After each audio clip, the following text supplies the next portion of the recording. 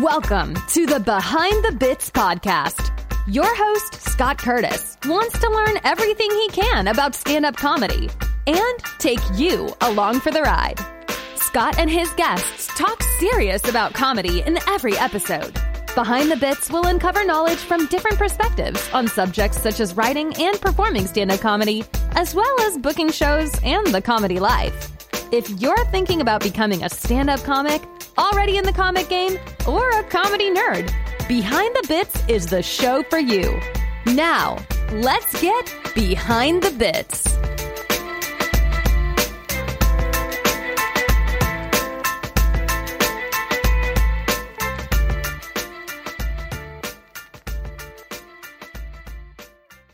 Hey, BTB buddies, I wanted to let you know that I have a Patreon page now so that you can support the show.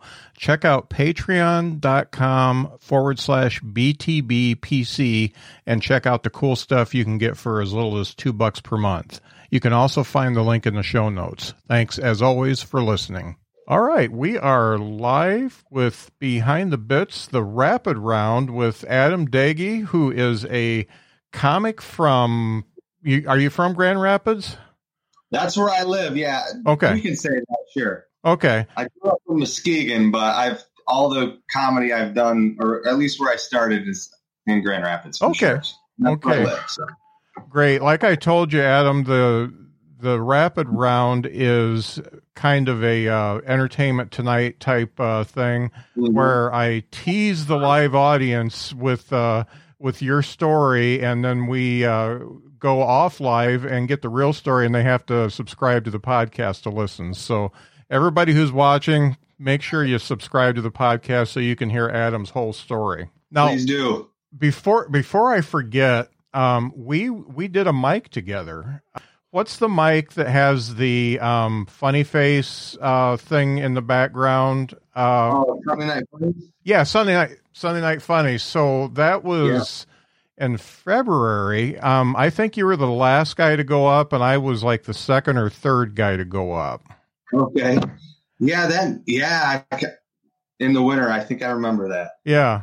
That's a fun mic. Brian B does a good job putting that together. Yeah, that's a really, really cool mic. And I was with my wife, and she said, all the comics are over there. Why don't you go sit with the comics? And I'm like, no, it's like 2 hours from my house. I said, I'm not going to leave you to sit here by yourself. And she said, I'll make friends. Right. Don't worry about it. But I stayed with her anyway.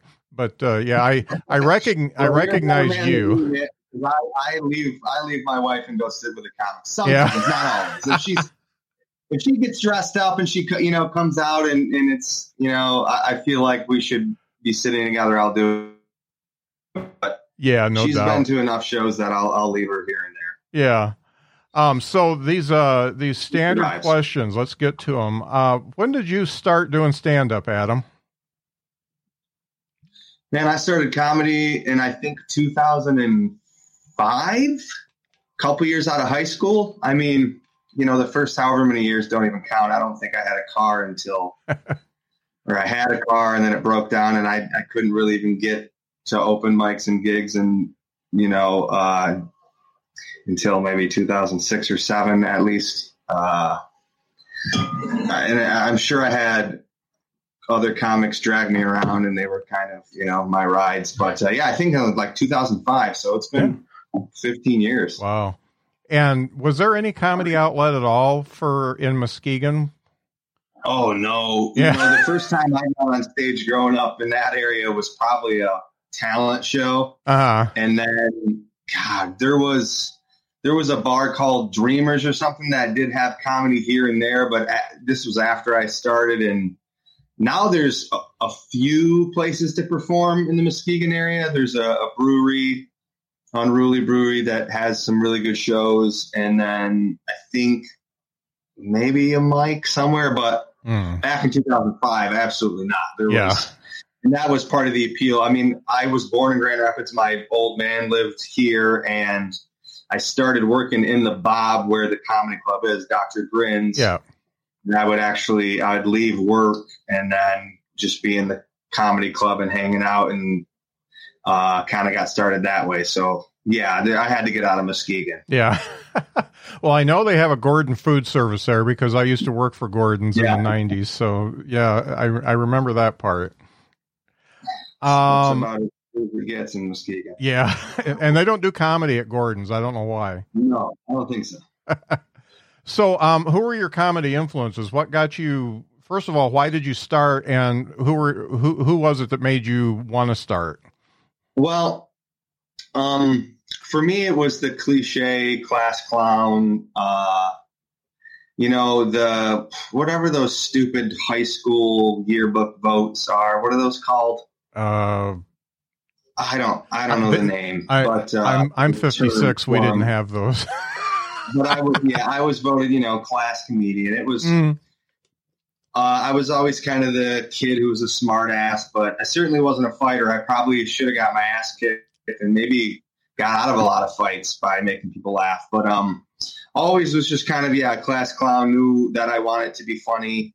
And but believe it or not, my influences were, I was really into like black comics. Like Kings of Comedy was huge for me. Mm-hmm. I was a huge fan of Martin Lawrence, Eddie Murphy, obviously. Richard Pryor was before my generation, but and then Chris Rock. But I knew I couldn't try to emulate those guys, because I was white and that it wouldn't have worked. So, but those were my comedy influences really before, I got a little older. Then Dane Cook was huge in the early 2000s. And I never wanted to be necessarily a comic similar to Dane Cook, although I think he gets a bad rap now. But, when he was selling out Madison Square Garden, I mean, he was, I always thought he was funny. Yeah. Yeah. Yeah. I liked him. My son liked him. So I would watch with my son. So maybe that's why I liked him so much. Oh, I can remember sitting around with my buddies when we were, 19, 20 and just dying laughing, man. Yeah. That's the first, I think it was like, was it Harmful if Swallowed? I can't remember. He had that first Comedy Central special with like the tank top and he was all crazy. And then he had those first couple albums. He was great. So, I mean, he was definitely a guy that I admired. And at least those were the MySpace days. He actually got real big on MySpace and then was touring and was the biggest comic in the world at the time. Yeah. So I guess that was the first big non-black influence that I had. Yeah. Where it was more of an eye-opener, like, oh, I can do this. Right. I've seen some stuff about Dane Cook going around saying that he's got a puffy face now. And I'm like, you son of a bitches, people get older. Just yeah, not okay. The guy's got to be close to 50 now. Yeah, yeah. I mean, I don't look like I did when I was 30. So is it not okay to age or have any flaws at any point? Or people almost too, if you have any amount of fame or wealth, you can get plastic surgery and pay for Botox and stuff. But I mean, Father Time is undefeated. Yeah, yeah. It hits you no matter what you are. It'll eventually, catch up with you. So, and even if you look good, everything hurts. So it doesn't matter. I never really picked on Dane Cook. I mean, is the guy can he be a shitbag? I'm sure, but he had undeniable talent and was really big for a long time and did his thing. Yeah. This is one I like to ask everybody that's a little bit off topic. Are you currently inspired by any books that you're reading, music that you're listening to, podcasts, magazines, or anything? Have you consumed anything that kind of lit off a light bulb in your head?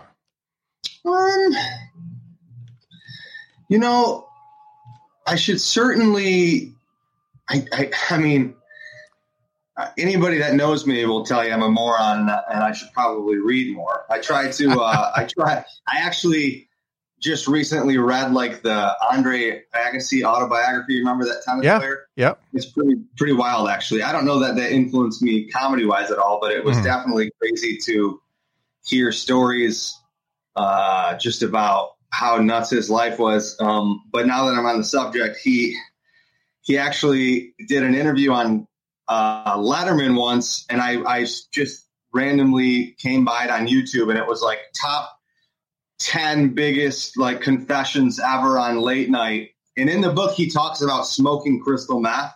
So I thought for sure, he must bring this up on Letterman. Like, yeah, Dave, I actually smoked meth when I was a number one tennis player in the world.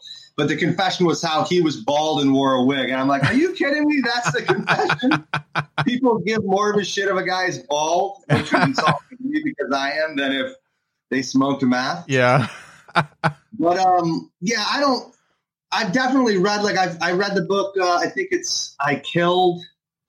I read, it was a biography, Rickles I read. I read a lot of comedy books. It's been a while. I feel like that's something I did more in the beginning, and I should be more of like a student of the game. I should probably watch more comedy and read more stuff and study the craft and be better about that kind of stuff. But especially during COVID, if I'm being honest, man, I've had more time than ever, and I've probably been lazier than ever as far as my comedy brain, which is not good. But yeah. Well, I've seen the weight loss journey though, so that's at least you're doing something.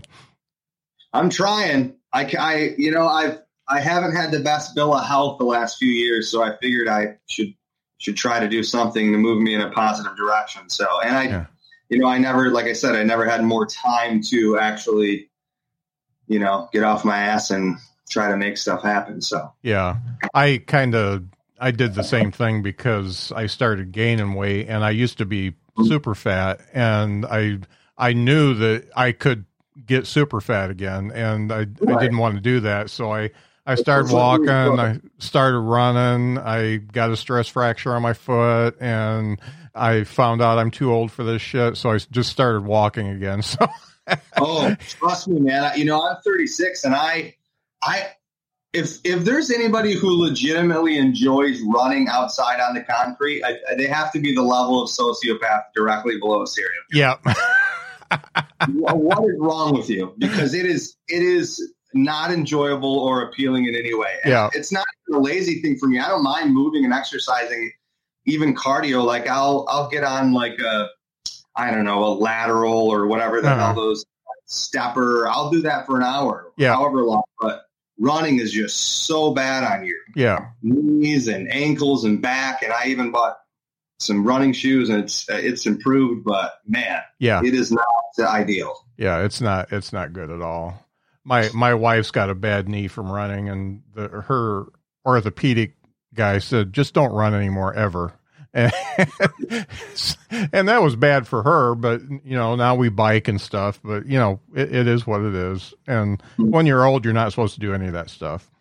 No, there's other options. Yeah. Ellipticals are great. So the last question is, what comedy album or special would you consider to be your all-time favorite? Oh boy, that's a good one. Man, there's so many. Gosh. It's, if I'm being honest, it's probably a Bill Burr special. I'm a real big Burr guy, and I don't know. It's hard for me to narrow it down to one, but probably not one of the ones in the last few years, but man. Yeah. Anything. I can't put my finger on which one. It's hard to pick, but it's probably a Burr special. Yeah, I like everything he's ever done, and I've been pursuing him for the podcast a little bit, but you know how that goes. So right, it may happen. He's a busy guy. Yeah, but yeah, probably a Burr special, I think. Great, but like I said, I mean, there's so many of the ones I loved growing up. Even I'm so bad at remembering the titles of these things, but there was a few of the Chris Rock ones. Bigger and Blacker was fantastic.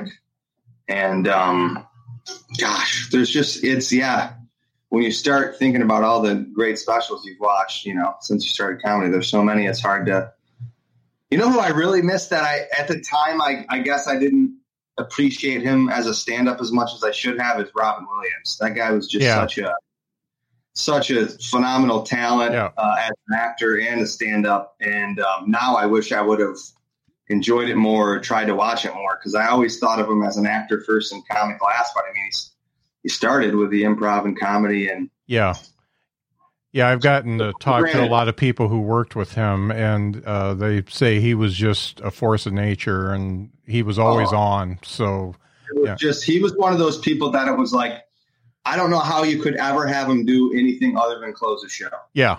Yeah. Even if he was at like the Comedy Store, or, one of these showcase famous clubs where you just kind of show up and bump people. Yeah. But even then, you'd have to be like, you'd think that they'd be like, Robin, please just go on last. Because nobody wants to follow. People did have to follow him, and he was.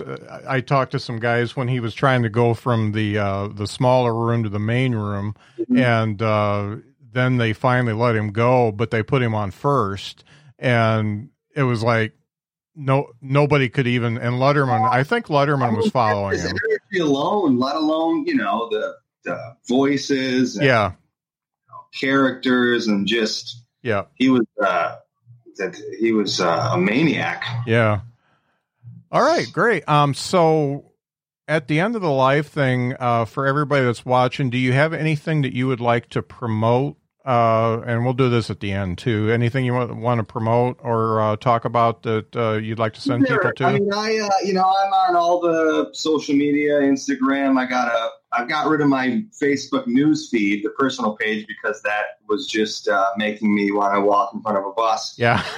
But I do still have a fan page on Facebook, and then I do something every year called the Degi Draft, which is essentially just a video submission contest where comedians and people who don't do comedy basically submit videos and try to get themselves drafted into the NFL, which if you go to the Degi Draft room or the Degi Draft page on Facebook, you can find more information on that. But it's a lot of fun. There's prizes and incentive to be involved, and it's gotten bigger and better every year. And that takes place every year in April, with the sports world kind of being up in the air. I don't know what's going to happen this next year, but the Degi Draft, and then just all the social media, I guess. Unfortunately, I don't have any shows to promote because I was supposed to be in Iowa next week. That got canceled. Yeah. I'm supposed to headline the showcase in Ann Arbor in October. I don't know if that's going to happen. So it's like, I want to tell people to come, but do I think that the club is going to be open? I don't at this point. Yeah, it's a roll of the dice right now. I got to tell you that Dan West is never happier than when the Degi Draft is going on. Yeah. I love Dan, man. He's one of the MVPs of that thing. He's always super involved and super enthusiastic about it, and I think the misconception is people think that you have to love sports or be a sports fan to be involved or to enjoy it, and you really don't. I mean, there's people that are involved that I've never met and have no interest in comedy, let alone the NFL or sports, and they're all about it. So it's really just an excuse to talk smack and kind of brag and just it's if nothing else, it's another outlet to just create content and just be silly and take advantage of the internet, especially now when, we're not all able to do the things we're doing. Right. So, no doubt. Good time. No doubt. So let's get back into when you started comedy. It was kind of an extension of what you were doing in high school. What was that first time you got on stage and did an open mic like? Oh boy. Well, like I said, I think I did a talent show originally, which, man, I can't even count that because who knows what. I had jokes about my mother throwing shoes at me, and I'm sure it was real corny. It was just probably juvenile, but I couldn't have been dirty. So only to a certain extent. And then, but it had to be Dr. Grins. And I used to leave work. I'd have a chef jacket on. I worked in the kitchen. I definitely wasn't a chef. I don't know what the hell I'm doing, but I used to help in banquets. So I would be bringing food in and out of the kitchen, and I'd leave, the club with the chef jacket still on. And the MC at the time, his name was Billy Grin. I don't know what his real last name was, but they called him Billy Grin. Yeah. And he would almost beg people, like, do you want to do time? Which is crazy because now it's, booked months in advance. Mm-hmm. It's almost, difficult to get on. But at the time, back in the early 2000s, they were struggling to get people to do it. So there was a ton of stage time. And I knew when I started working there that that's what I wanted to do. But once it finally actually started happening, it was pretty cool. And I think, I think I had probably more success in the beginning than I should have. And then that probably actually wasn't a good thing. I know a lot of guys will have maybe too much success because they have all their friends there. Yeah. And, you get that bringer open mic or showcase or, competition audience. And then you really find out how funny you aren't when you perform in front of 5 people you don't know in Ohio. Yeah. And you're like, oh, I'm not that good at this. Yeah. So, yeah, it's almost better to, I don't know, because then again, if you do real bad the first dozen times you get on stage because nobody's there to support you, then maybe you're scared away. But yeah, it's unfortunate that's when you have the most support is in the beginning because that's when you're the worst. Yeah. Yeah. And that's when everybody comes to watch you. And then years later, you're like, hey, no, I'm working at the club now. And been there, done that. Totally dig that. And the problem is they have to hear the same stuff so many times, where you've changed a word or you're trying to make it better, but to them it's the same stuff. They know what the punch is. They don't notice the little changes and the subtractions and additions and any tags, or they just remember specifics. Yeah. I can totally dig that. So how long did it take you from doing the open mics at Dr. Grin's to actually getting your first paid gig?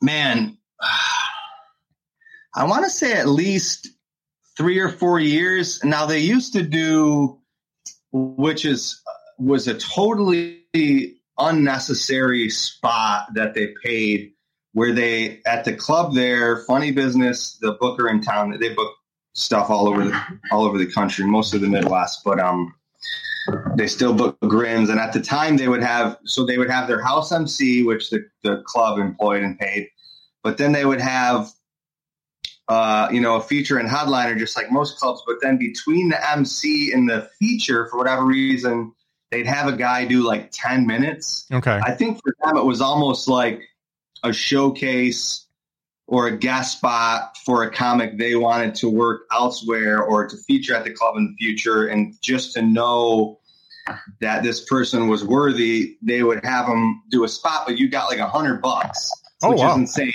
10 minutes. And it didn't last long. I think they realized pretty quickly, we don't need to do this. We'll do this for free. So I actually that was the first paid gig I ever had. I got the check blown up. It's still in a frame. It's collecting dust in my basement now somewhere. That's really cool though. Yeah, that was I guess a cool way to have your first paid gig, because there wasn't, I'm sure there was still a lot of pressure. I mean, it was so stupid because I went out and like I got some dress pants and a shirt and a tie, to which is like, in hindsight, I never dress up on stage. Yeah.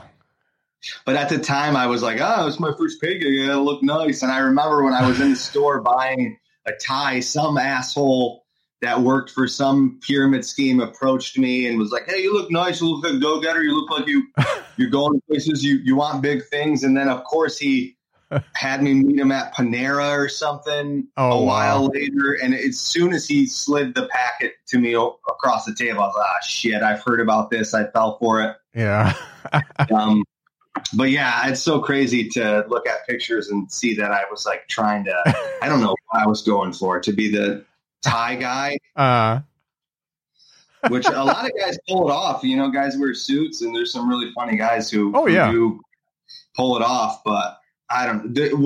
My persona on stage and just my act in general doesn't really go hand in hand with someone who's in a shirt and tie. Yeah, no doubt. And some of the old school guys still think it's necessary, and you're up there talking about God knows what. Yeah, I mean, there's a lot of the unwritten rules in comedy that I think that we need to get over. But like, do I think you should wear shorts to a paid show? No, probably not. Yeah. But do I think you need to wear a suit jacket and a tie? No. And yeah. I would guess that the people that do would prefer that not everybody does, because that's, especially as a white male comic where there's 1,000 more of us than anybody else, a million more. That's one of the only ways you can stand out is your clothes or your attire, or that becomes part of your personality and your act, really. Yeah. Yeah, no doubt. So when did you get enough material together that you could do a solid feature?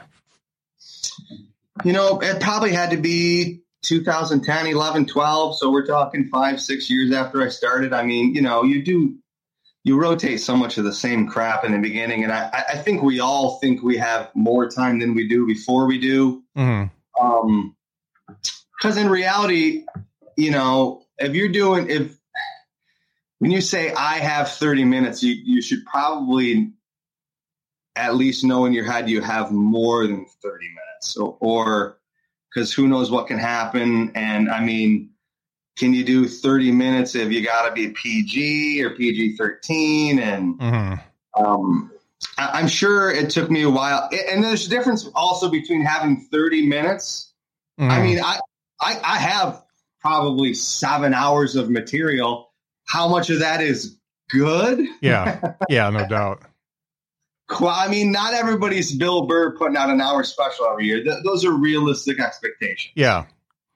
I mean, so unrealistic expectations. So it probably took me, a while that I really felt comfortable. I'm sure I said I did before I did. And, but yeah, probably 5 or 6 years before I felt like I had a solid 30 that I knew would go well. Mm-hmm. Between in that formative time when you're getting that first half hour together, what formed your style of comedy and your writing? I mean, where did that come from, where you became you? I think for me, I've always kind of, I don't know if it's because I'm lazy or I have ADD, but I've never had that much of a structure to my act. I mean, in the beginning, I definitely had, a set list, and I had my first joke and my last joke and everything in between. And I stuck to that because, I wanted to make sure I did well. I wanted every joke to hit as much as possible. And I wanted to have as solid of a set beginning to end as possible. But now, if I'm being honest, and it shouldn't be this way, I need to get better at it, especially this far into the game. But I've got enough material that I kind of go up there and let the crowd and show take me where it goes. Mm-hmm.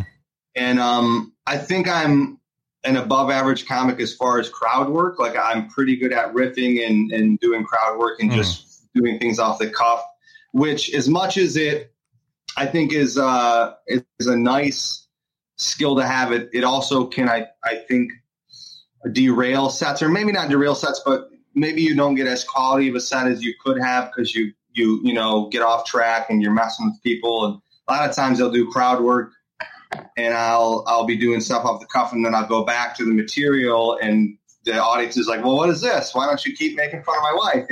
Why are you telling jokes again? So I don't know. There's pros and cons. Yeah. It's definitely something that I feel like you've either got it or you don't. I mean, you can get better at it, but there's some guys who they just kind of stay in their comfort zone and they would never try that, which is fine. That they may be phenomenal writers and they don't need to. Right. But I feel like there's a lot of people who watch live comedy who appreciate it. And I think that's what really separates live from just something you could watch on YouTube or a special or anything from your phone or television. It's that's what really makes people feel like they were there at that specific show and they were part of that show specifically. So, and as far as my style, I'm kind of all over the place. I do some one-liners, but then I also have some intermediate jokes, and I also have some longer bits. There's a lot of stuff I do where I kind of talk really fast and I blow through stuff on purpose because it's the purpose is to just ramble and then follow it with a punchline. And so I don't know if I have it. Like I'm definitely not just a one-liner guy. I'm definitely not a story comic. Mm-hmm. And I'm not what you'd call a physical comic necessarily either. So I'm okay at a lot of stuff, not great at anything. Yeah.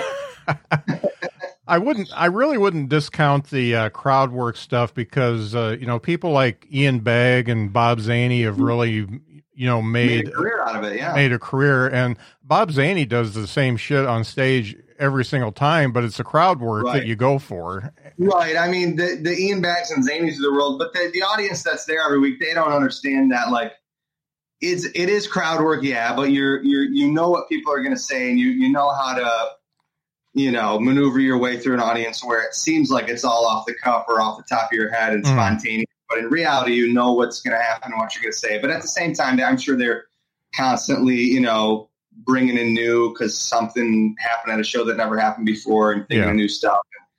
I mean, but that's a lot of people love that and they wouldn't. Those are their favorite comics and they wouldn't want it any other way. I mean, I think some people maybe get bored with just someone who's just kind of repetitive and their tone and cadence is just the same for 45 minutes and maybe they don't do anything off the cuff or I don't know, maybe it's too predictable for some people, but yeah, I personally selfishly just have more fun that way because even as someone who I do try to write a decent amount, even when I'm on the road for my own sanity, but because I'm lazy, I don't write as much as I should. And then I'm on stage and sometimes I'm not even listening to the words coming out of my mouth. I just know I say this, I get a laugh. I say this, I get a bigger laugh. I say this, I get the biggest laugh. And I'm just going through the motions. Yeah. Before you know it, I've been up there a half hour and I'm just, it becomes a job. And it's for me to stay sane and feel like I'm still enjoying it. I've got to do the crowd work just to make it feel new and refreshing. And it's definitely hurt. It's hurt me as a comic because I mean, it should be more important to me to get on stage and develop new material and take those chances because you really have to become more comfortable with bombing than you are with always having to do well and be able to swallow your pride enough to develop that new stuff and take chances and take risks. Right. More so than just, I got to do well so I enjoy this and I don't have to feel the pain of something not doing well, but you have. Yeah. And what you said about not having a particular style, I listened to your album today while I was driving, and that's his name is my name too. First off, I always like to ask comics because these days comics have to do all the work to get their album out on their own. So first off, what possessed you to want to do an album, and what did it take from saying I'm going to do an album to actually releasing it to get that done? Well, I think I just wanted, part of the motivation was I want to get this material documented and then not do it anymore, at the least do it less. Yeah. So I wanted something that would just be there forever on the internet and in an album form that people could buy on iTunes or other platforms. But it was never about people purchasing it. That wasn't the biggest goal as far as making money. I'm not famous. I knew I wasn't going to sell that many albums. Really, I just wanted, a broader platform for people to listen to my material with, Pandora and all those outlets and then YouTube as well. I think it's even on. And then just once you're on Sirius, that's when you can really start getting some listeners and even accumulate a little bit of money depending on how many stations you're played on. So that was kind of the motivation for me, is just the more people that hear my stuff, the better. And just as an excuse to have started what felt like a new 45, or at least mostly new material. So that album is kind of the culmination of 12 years of your best stuff. Right. Yeah. For the most part. I mean, what's crazy is there's bits I did on that album that I haven't done since that I didn't do before. Yeah. Legitimately the bits that I had done maybe once or twice at a mic before, and then was like, you know what? I'm doing this at my home club. I've got a lot of friends and family. If there's ever a night I know this will go well, it'll be tonight. And then maybe bits that I just know if I did them at a random club, maybe I'm selling myself short. Maybe they would do well, but probably not as well as that night. But part of me, I think, likes the album more because there's stuff that I kind of did kind of not only, and it just made it different. Well, this album has such a, it has an arc like I've never seen on one before. So first off, one of the things I really like is somebody who can do a good misdirect, and the beginning of yours with all those misdirects. I'm so gullible. I'm like, okay, he's done with the misdirects on this one. This one can't be a misdirect. It is. And I mean, that was like a machine gun of misdirects, and it takes a certain kind of mind to do that, because I don't think I could think of a misdirect to save my life. And has that been something you've always done? I don't think always. I think I discovered that I enjoyed doing it and I was okay at it. And then I just kind of thought, let me keep doing this. And again, selfishly, it makes it funner for me, because when you can make an audience think you're going one way and then you go the opposite, it's a lot of fun. And yeah, I think the more I did, I just started stringing them together. And I think I just like people's reactions, even if it's not a laugh and just So I never had I never wanted to be like Anthony Jeselnik necessarily, but to mix in some stuff like that as far as misdirection, it's always been fun. So yeah, I really like that. And then going on to the your dad and Breaking Bad, that's obviously very personal and something that you needed to get out. And I think you did it well. And I think just in listening to the audience, I had it going in the car. It feels like that people that knew you were even a little taken aback by that. Is that? Oh yeah. Well, I think. Well, here's the thing: is my brother was there. My mom, who they had been divorced for years, but it's still the father of her sons, and I mean they've always known me as I'll joke about anything, and nothing is really off limits. And for a comic, any comic, especially myself, I think I've always used comedy as therapy. It is cliche to say, but I mean, it is therapeutic. And especially when it comes to, death. And then kind of when I figured out a way to kind of, compare my dad to Walter White from Breaking Bad, I was just like, I got to do this. Cause I mean, I love my dad, obviously, but I love the show Breaking Bad. And when I when I started thinking of the similarities and just how ridiculous that show is to believe that someone with stage 4 lung cancer could accomplish all those things. I mean, you can't even hold food down. You're getting chemo and radiation and shit to just be up on your feet for that long and, become a drug lord. It's ridiculous. I think they showed him actually acting sick at my dad, and the bit went well. That's another bit that I haven't done a lot since the album, because people just get weird about cancer. Obviously, I know doing jokes about me having cancer, people get weird, even when I'm talking about myself. Because I understand everybody's been affected by cancer in one way or another, so. Not everybody's going to have as dark of a sense of humor. Yeah.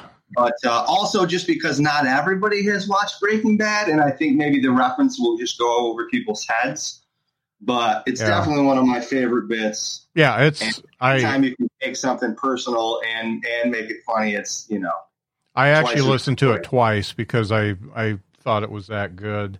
What kind of cancer do you have? Well, Currently, I don't have any, unfortunately. Okay. What are you in remission from? I had stage 3 melanoma. So I had a mole on my back that came back melanoma, and then I had a surgery to remove that and a bunch of skin off my back, and then they found it in the lymph nodes, putting it in stage 3. So I had some lymph nodes removed, and they went back and took the rest of them out under the left arm. And I did treatment for like a year. It wasn't chemo or radiation. It was immunotherapy, which is a lot less, it's not as severe as far as like side effects, and it's not as awful. Thank God.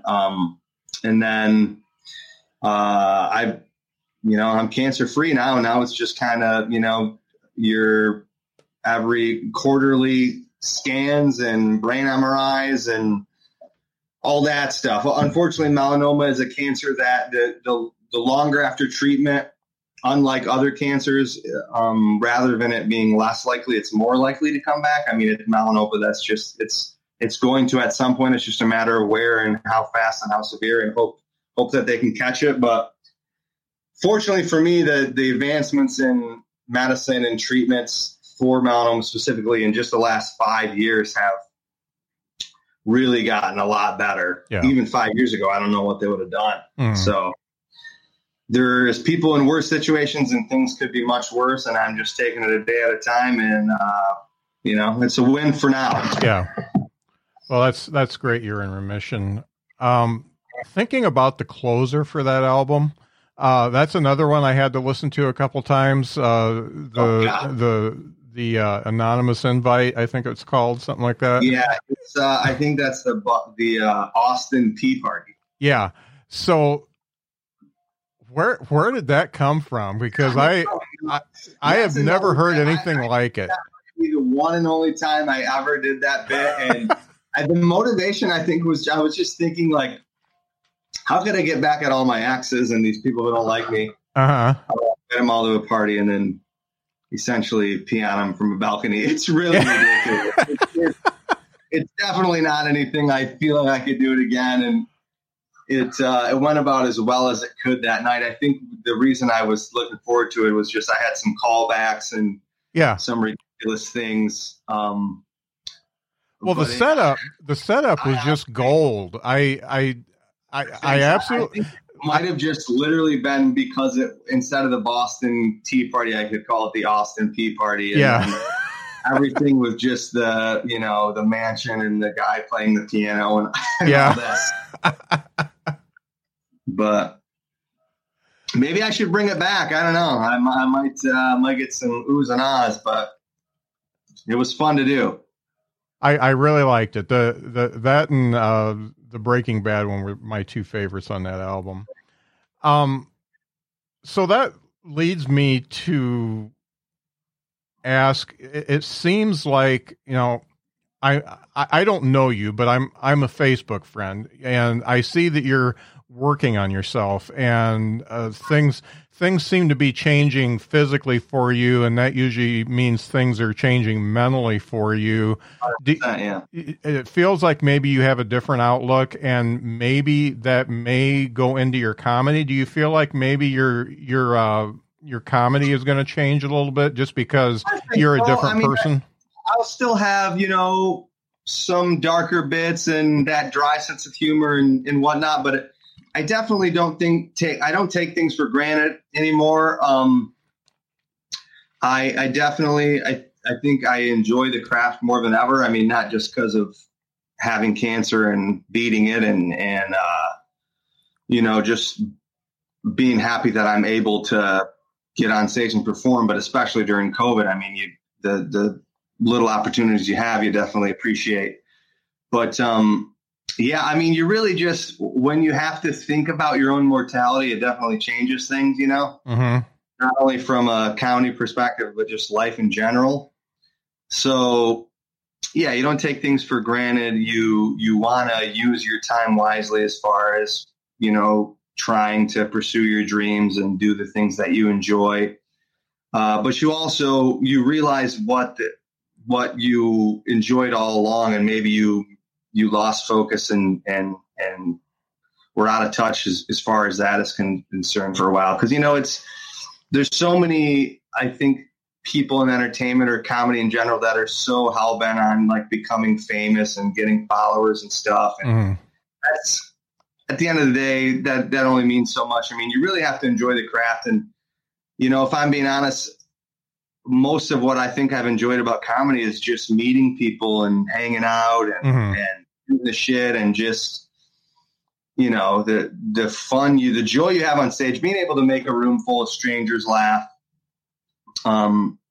is something that I think a lot of people admire and that a lot of people would never be able to do, that they would love to be able to do. And it's just a really cool thing. And just to be able to do what you enjoy. I mean, not everybody can say that. Some people have jobs that they hate. And it's definitely, it's awesome. Yeah, that's great. I want to change gears for a second here because I've been having discussions with different comics and they're split like 50-50. And this is the first time I've talked about it actually in an interview, but, I think you're somebody who knows audiences. So what is going on is there's a camp of people that say that no matter what the audience is, it could be the worst audience in the world. It's your job as a comic to adjust and make them laugh. And then on the other side, there is, hey, I've got my show, and people that come to a comedy club should want to laugh and they should play along. And then there's the middle ground where there's give and take. How do you feel about audiences? Obviously, I mean, I know you've had good ones and bad ones. How do you feel? What do you think is their duty and your duty? I 100% disagree with the audience is always right. Okay. It's just like the customer's always right. Bullshit.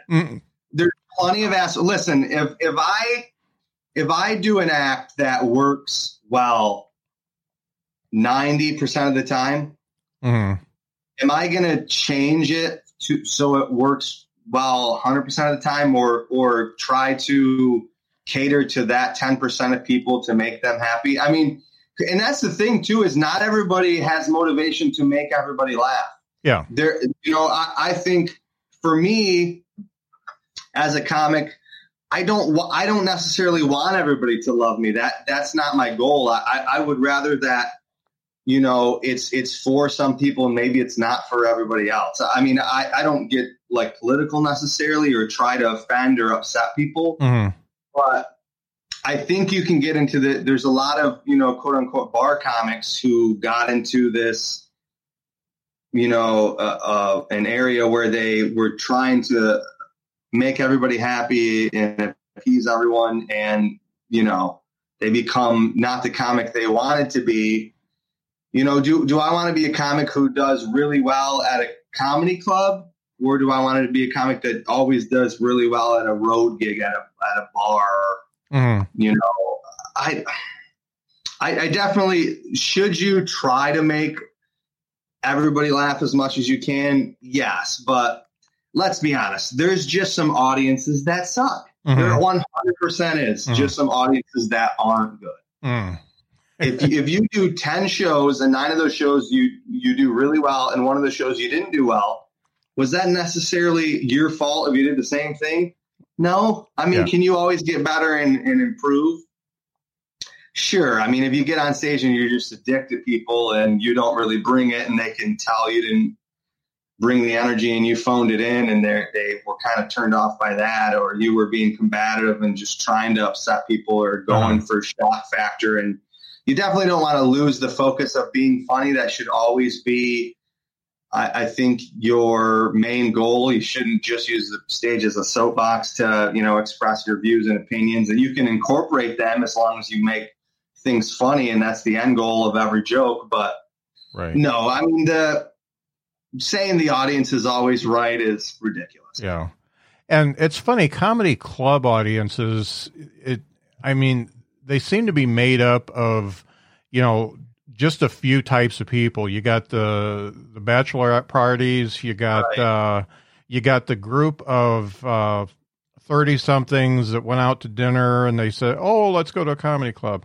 And then, and they come in with no expectations. And then you got people my age that are doing their one time a year that they go out and do something. And, if you get too many of either of them, then the audience can skew away from you really quickly. Like if you get a whole room of me, of my age people, I can see your comedy not hitting because I mean, I love it, but most people my age are, they're turned off by it or just maybe references or things they don't. Don't care. I mean, most of them probably didn't watch Breaking Bad or anything like that. And they may not be sharp enough to understand what a misdirect is. So yeah, I just feel like you can get to the point where you're just too generic or you're too safe because I'm worried I'm going to offend this person, or I'm worried these people will be too old or these people will be too young. I mean, you kind of just gotta, I know comics I respect who don't think Bill Burr is funny, and that's fine. Yeah. Comedy is subjective. Yeah. Do you think Bill Burr gives a shit if everybody thinks he's funny? Nope.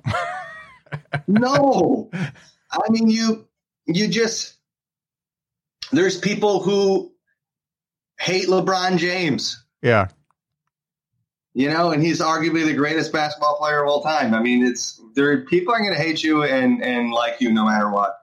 So it's, especially with comedy though, it is definitely subjective, and it's impossible to make everybody happy all the time. I mean, you can have a different perspective or some comics do want to be like real political or try to make it, more serious and try to like push a message. And then there's guys who I really admire who think the whole goal should just be to be silly and make people laugh and give them an escape from the rest of that shit. So I agree with both. I think both work, but I think both of those comics would mostly agree that it's not, I feel like most of the comics saying that are comics who are just kind of doing the same shows in the same places, and I don't know. Yeah. But even they're having bad shows sometimes, and are they going to change their whole act to try to make it so they just do the same every time? I don't know. Yeah. And somebody like Stuart Huff, he's not going to be up there doing a bunch of misdirects or dick jokes. It's just not who he is. A message, but it's a positive one. I mean, he leans left, so there's probably some people that lean right that maybe aren't the biggest fans, but in the end, he brings it around where he's like, "Hey, let's all just be better," essentially. And super smart guy. He's always been a guy where I think most comics meet him and they're like, "Why isn't this dude famous?" Yeah. Well, he doesn't want to be. So I'm a writer, but I think maybe there is some people who it turns off just because they just want to hear dick jokes and they don't want to be, thoughtful or have to think. Mm-hmm. But I think he's great. And every place I've ever been, he's one of the comics. When they come in town, there's a line of comics ready to, blow that guy. So he must be doing something right. Yeah. So what is it about Michigan that produces so many good comics? Because I've talked to you, I've talked to Rob Jenkins, Garrett Elzinga, and I've got more on the hook to talk to. But it seems like and you're all a little bit different, but you guys are all good. And is it because you guys support each other, or what is it that I think the Michigan scene? We're all everybody has their own clusters. You've got the Grand Rapids, Lansing, Kalamazoo, Detroit, obviously. But yeah, we all kind of help each other out and support each other. I don't think we support each other as much as we probably should. There's definitely still some competition, and there's still unneeded drama here and there, just like any other industry or form of entertainment. And there's always going to be competition and people who started at the same time who, are, going at each other because somebody gets something and somebody doesn't, and all bullshit. But for the most part, I think we're supportive of each other. And I think we definitely love the craft, and people are all about the stage time and trying to be good comics. And I don't know. Michigan just has always had, I think, an underrated scene as far as from just a countrywide perspective. I mean, we're not one of the bigger markets, so we're always going to get lost in the shuffle, but I think we're doing all right. Yeah, I feel like you're just kicking Indiana's ass, and so I want Indiana to step it up. Maybe. I don't know. There's some Indiana comics I really respect too, but I mean, a lot of the, Dave Dyer's here in town with me. He's one of my best friends in comedy, a guy I've always admired. I think he's really good. He's another guy who I think should have a Comedy Central special. He's always been phenomenal, and he's a Michigan guy. And I mean, some people I think other comics, like if you don't move to a market, they look at you like you were a coward or didn't have the balls, but that's not everybody's goal. Not everybody wants that. And you can be really good at what you do from a smaller market and still be as hard of a worker and be as talented and be as good of a comic. You just didn't ever desire to do that. Yeah. Because of whatever you were in life, and it just never worked. But Michigan, I think the Midwest in general is just good for comedy. I mean, this is where all the work is. Everybody from the coast are coming here to work clubs anyway. Yeah. Or at least they were before, the apocalypse. Yeah. I've had conversations with, East Coast and West Coast people, and they're like, don't come here. Just don't even do it, because you're not going to get stage time. Now you couldn't even get on stage in LA now, I think. So yeah, and New York's the same way. They shut them back down. So yeah, and I mean, with the internet, there's never been more opportunity to get your name out there and to have platforms and things like you're doing with, the cast that's had success. I mean, you can do that from home, which is great. Yeah. And God, there's so many pros and cons to moving to either one of the coasts. I wish I would have when I was younger, but I didn't. No regrets. And you can still be funny and enjoy what you do, in the Midwest. So. Yeah, no doubt. So the last thing I like to ask, and I ask everybody this, what 3 things do you know now that you wish you would have known when you first started doing stand-up? Oh boy. Number one, I would have realized in the beginning that being successful in comedy has so much more to do with offstage stuff than it does on stage. I mean, we're talking 70-30. I mean, you can be very funny, but if you don't have the offstage business shit together, it doesn't matter. It's really important. It's almost more important to be unique or different than it is to be funny. Mm-hmm. Or to be a great writer. Mm-hmm. So off the bat, I think knowing that the business side and the networking and that can sometimes be more important than being funny, and then just finding a way to separate yourself, especially as a straight white male comic, because there's too many of us. Mm. And then the third thing, I guess, I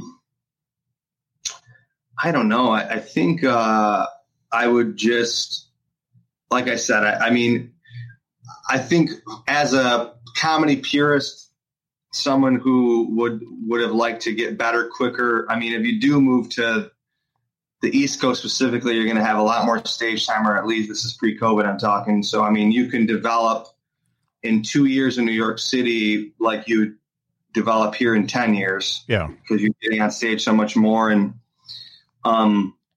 but now I don't know. I wouldn't even push people to move. I think you should just value your stage time and don't waste it. I've had so many, like I said, I've done mics and stuff where somebody will go up before me and do really well. And then I'll say to myself, well, shit, I was going to do new stuff, but now I got to do well. I can't let this asshole do well. And then I don't, which is dumb. You gotta swallow your pride and you have to have the balls to be comfortable with bombing and getting that new stuff better to develop material and become a better comic in the long run. And then I mean, there's just other, I mean, even the little things like I said, as far as the business side, who does your album, how you go about doing that, even down to headshots. I'll say this much. You get what you pay for. You can't, if you have your friends do everything for you, at a discount, but they don't really know what they're doing, that can come back to bite you in your ass. Yeah. And I think I would have maybe taken it a little easier on social media. Maybe I wouldn't have been so outspoken and so opinionated. That's probably hurt me for sure on the business end, which is unfortunate. But, getting a little older and realizing that you're not changing anybody's mind anyway. So yeah. I probably would have just stuck to more on stage stuff or just trying to be funny on the internet. And I don't know. I mean, you the longer you do it, the more you realize what's important and what's not. And you see through all the bullshit. Yeah. Yeah. Oh, those are great. Well, this has been fantastic talk. I'm glad we could connect, and we connected within 24 hours after I asked you. So that's pretty cool. Hell yeah. Well, fortunately for you, I got nothing to do. Yeah. Well, hopefully we run into each other again, man, at a mic or something. Great. Well, thanks a lot, Adam. Yeah. Take it easy, man.